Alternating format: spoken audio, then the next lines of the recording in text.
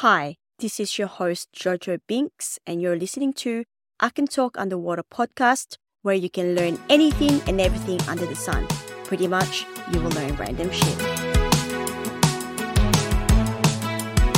Hello, everyone. Welcome back to I Can Talk Underwater. Today's episode is something that perhaps I know nothing about, and I'm very interested to hear about Michelle's experience and journey. So Michelle Steiner is a disability writer, advocate, and paraeducator. She's been diagnosed with a learning disability and struggled academically and socially in school.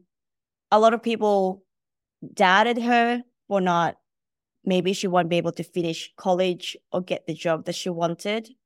But I really want to hear her experience on how she fought all odds to be where she is right now. Welcome, Michelle. So much for having me. I certainly appreciate it. Tell us, when did you get first diagnosed with the learning disability? Diagnosed whenever I was in kindergarten. So I was around 5 or 6 years old. I was very young and very lucky because a lot of legislation was just passed a couple years prior to my diagnosis, ensuring the children with disabilities could be in school and have the services. And not a lot of people were aware of learning disabilities during that time period. So what were your symptoms? And I would assume that came out through your school and the teachers would have talked to your parents? Yes. My kindergarten teacher noticed that I was really struggling with learning. That was something. Now, my preschool teacher thought something was going on too, but this is before they had the services available. I can remember, but my kindergarten teacher saw that I was having trouble with counting, tying my shoes, eye-hand coordination, and I also struggled socially as well. But a lot of that was also because I was an only child for 13 years. And my parents could not see a disability because I was their first child. So they didn't know what to have normal development, what to base that on. Yeah. So my teacher saw all these things and she recommended that my parents get me tested for having a learning disability. And the school psychologist came in and did testing. I don't remember a lot of that, but sure enough, they found out that I indeed had a learning disability. And this is before they even would diagnose things such as dyscalculia. We knew a lot more about dyslexia. And it was also the beginnings of when people knew things ADHD, and they lumped people into those categories. That I was very young when I was diagnosed, but they knew one thing. I was not going to be a mathematician at that age. That's okay. They're boring anyway. Yes. So tell me about dyscalculia. Yes. It is a difficulty with math, and I don't see numbers backwards, but I really struggle with how numbers will work. If I'm in a math class, I get lost in the steps of how to do a math problem. And even giving me a calculator is not something that'll help me because I can put the numbers in, but if I don't understand the process of how the formula works, I can still make a mistake with that. But it goes beyond just being bad at math. I cannot read the face of a clock, an analog clock. I can do a digital clock and I use my Fitbit, but I see numbers, I see lines on the clock, but I can't tell you what time it is unless it's time to the hour. I also struggle with with budgeting, how much money we have. That can be something that can be really difficult. I also, if I'm in the store, I never know how much I'm spending. And it's always a surprise to me when I go to the register, which I'm sure it is for everybody nowadays. But for me, it can be really a shock. And especially if I use a debit card or a credit card, I will use a lot more. But it's really interesting because if you would give me $20, I have a range of what I'm spending a little easier. It's not perfect, but I can see the dollars and I can see the change going, but I can't see that with a debit card. And I also have trouble with when we tip servers in a restaurant, how much we have to tip. So I pull out my phone and I will I have a tip app on my phone that I'm able to calculate that. It's also hard with my right and my left. I'll confuse those a lot too. And sometimes if I'm in a science class, if it's we get on to science and math are really closely related. So sometimes that'll give me some difficulties as well. What is then the difference between dyscalculia and dyslexia? A lot of times with dyslexia, people it's more of a language based and a reading disorder. So a lot of people will reverse number letters like we think that they will. Sometimes it's how language sounds that they'll get a lot of things confused, and their brain has a hard time with that. And sometimes it's with reading, just being able to understand what somebody is reading. That can be difficult too with language and written expression. And learning disabilities come in a wide variety of things. It's not just one thing. It's not just math difficulties. It's not just reading. There's language. There is also things that can happen with auditory processing disorders. I also have some things that come about that are associated with having a learning with my math disability. Some of the symptoms overlap. For example, I have visual perception issues, but it's not in my eyes, it's in my brain. So it affects my reaction time. And I'm not able to drive because of it. And I can trip over air. And when I was young, we just thought, okay, yeah, you're just uncoordinated and gym class is going to be hard for your competitive sports. But when I got older, we realized driving was going to be an issue. And I also have limited hand dexterity in both of my hands. And that wasn't diagnosed until I was an adult. We always knew I had bad handwriting, but we thought, okay, that's just part of the learning disability.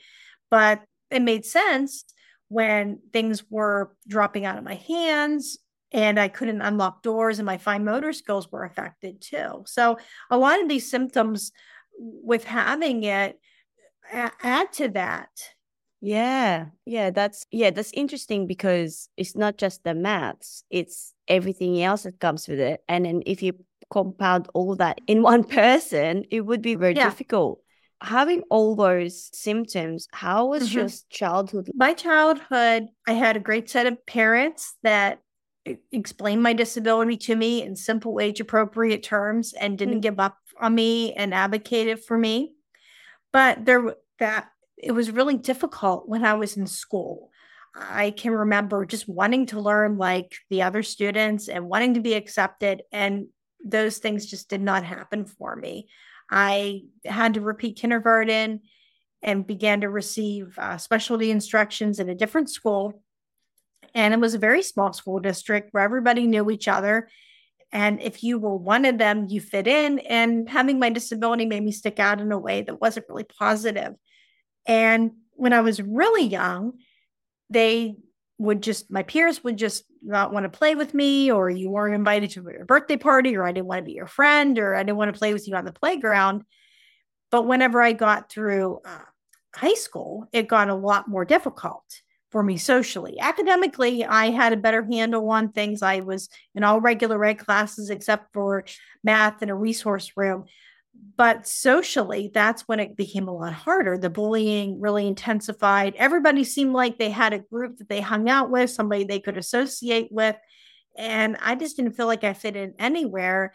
And a lot of students at that point were really becoming a lot ruder towards me. And there was just that gap was really more evident.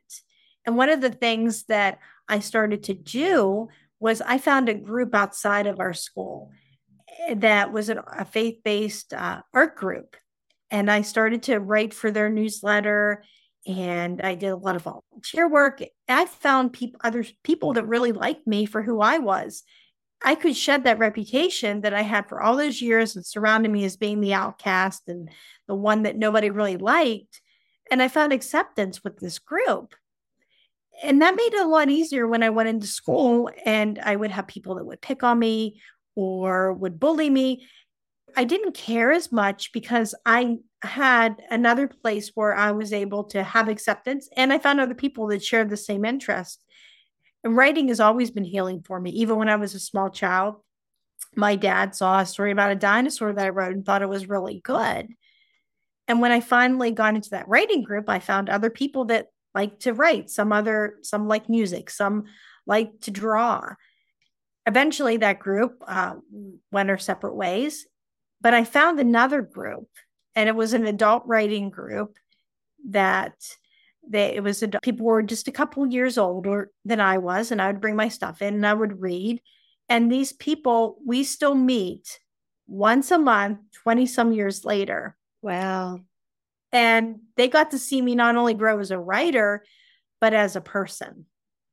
Look, I'm sorry that you had to deal with that in high school. I know high school kids, they can be bitches, but I suppose for both of us, we're lucky that we didn't have social media back in the days, because I think I would have struggled personally. And I did. I don't have learning disability, and I struggled at school, and I can just imagine with how you went through. And I think that's one of the blessings in disguise, that we both didn't have to go through that. And I feel for those kids these days that the social media, the bullying follows them after school.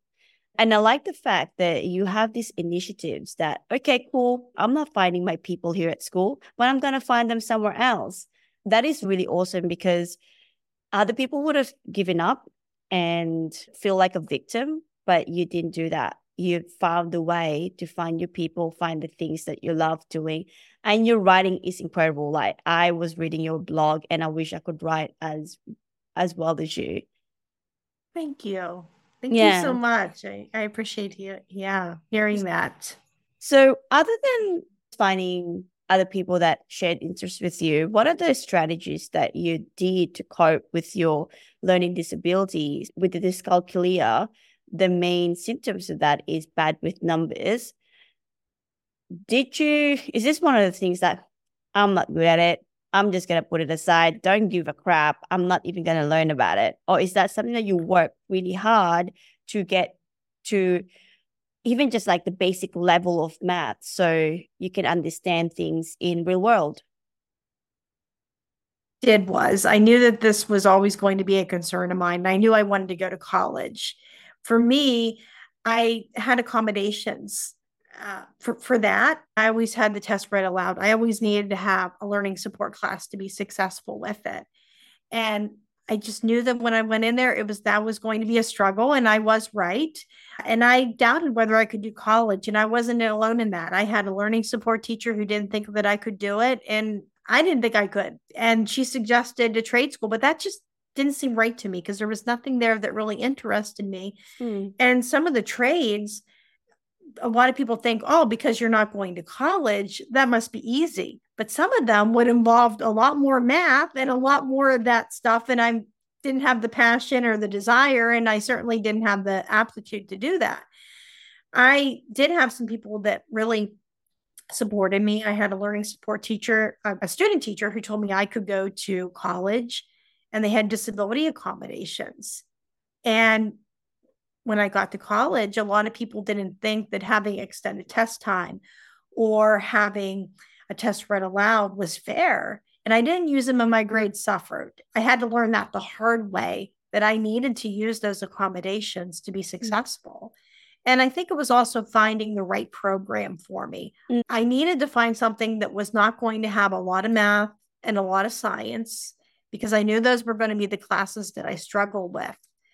And if I got involved with a lot of that, especially when I had the opportunity to go to university, despite being told I wouldn't go beyond community college later on, I had to be really careful in the program that I decided I wanted to study, and something that I had a passion for to give me that motivation, but also something that was not going to be a certified teacher. I took a lot of heat from people that said, why don't you become an elementary school teacher? If you could just get your act together, you could be a teacher. And I had to tell a lot of those people that just wasn't going to be working out for me. Yeah. Did you end up finishing college? I did. Oh my God, congratulations. I did. I got my associate's degree in early childhood education, and I moved out on my own. And that was a time where I didn't think it would be possible. And I always wanted more for myself. And for financial reasons, I had to move back in with my parents. And that was the time that I decided I was going to go to university and get my bachelor's degree. And I found the right program. And by that point, I didn't really, I had more of an attitude where I didn't care if other people thought that I was cheating if I used accommodations, or I just went forward and I tried to silence a lot of that. And I had the note taker, I had the extended test time, and I made Dean's List, and my Wow. grades improved. Yeah, I mean, I made it for one semester, but my grades improved, and it was just a better experience for me because I was using the accommodations and I was in the right program. And a lot of things with learning disabilities, a lot of people think, oh, there must be a cure, or it's the light bulb's going to go off and you're going to understand math, or you're going to be able to drive. And sometimes that doesn't happen. And I have to find a way around the solution. And it's a constant, okay, how are we going to address this problem? It's being a creative problem solver to be able to live and to have a great life. Yeah, I like that. Congratulations. Despite of your disadvantages, you can find a way to make it happen. And with my work, I always tell my staff that everyone always look at your weaknesses on how you can improve that.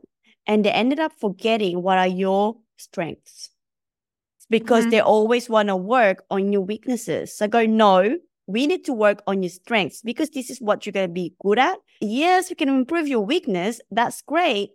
But I don't want you to be doing something you don't like doing. Just like what you're doing, you're so good with writing and educating people, and you focus on that. And I truly love that.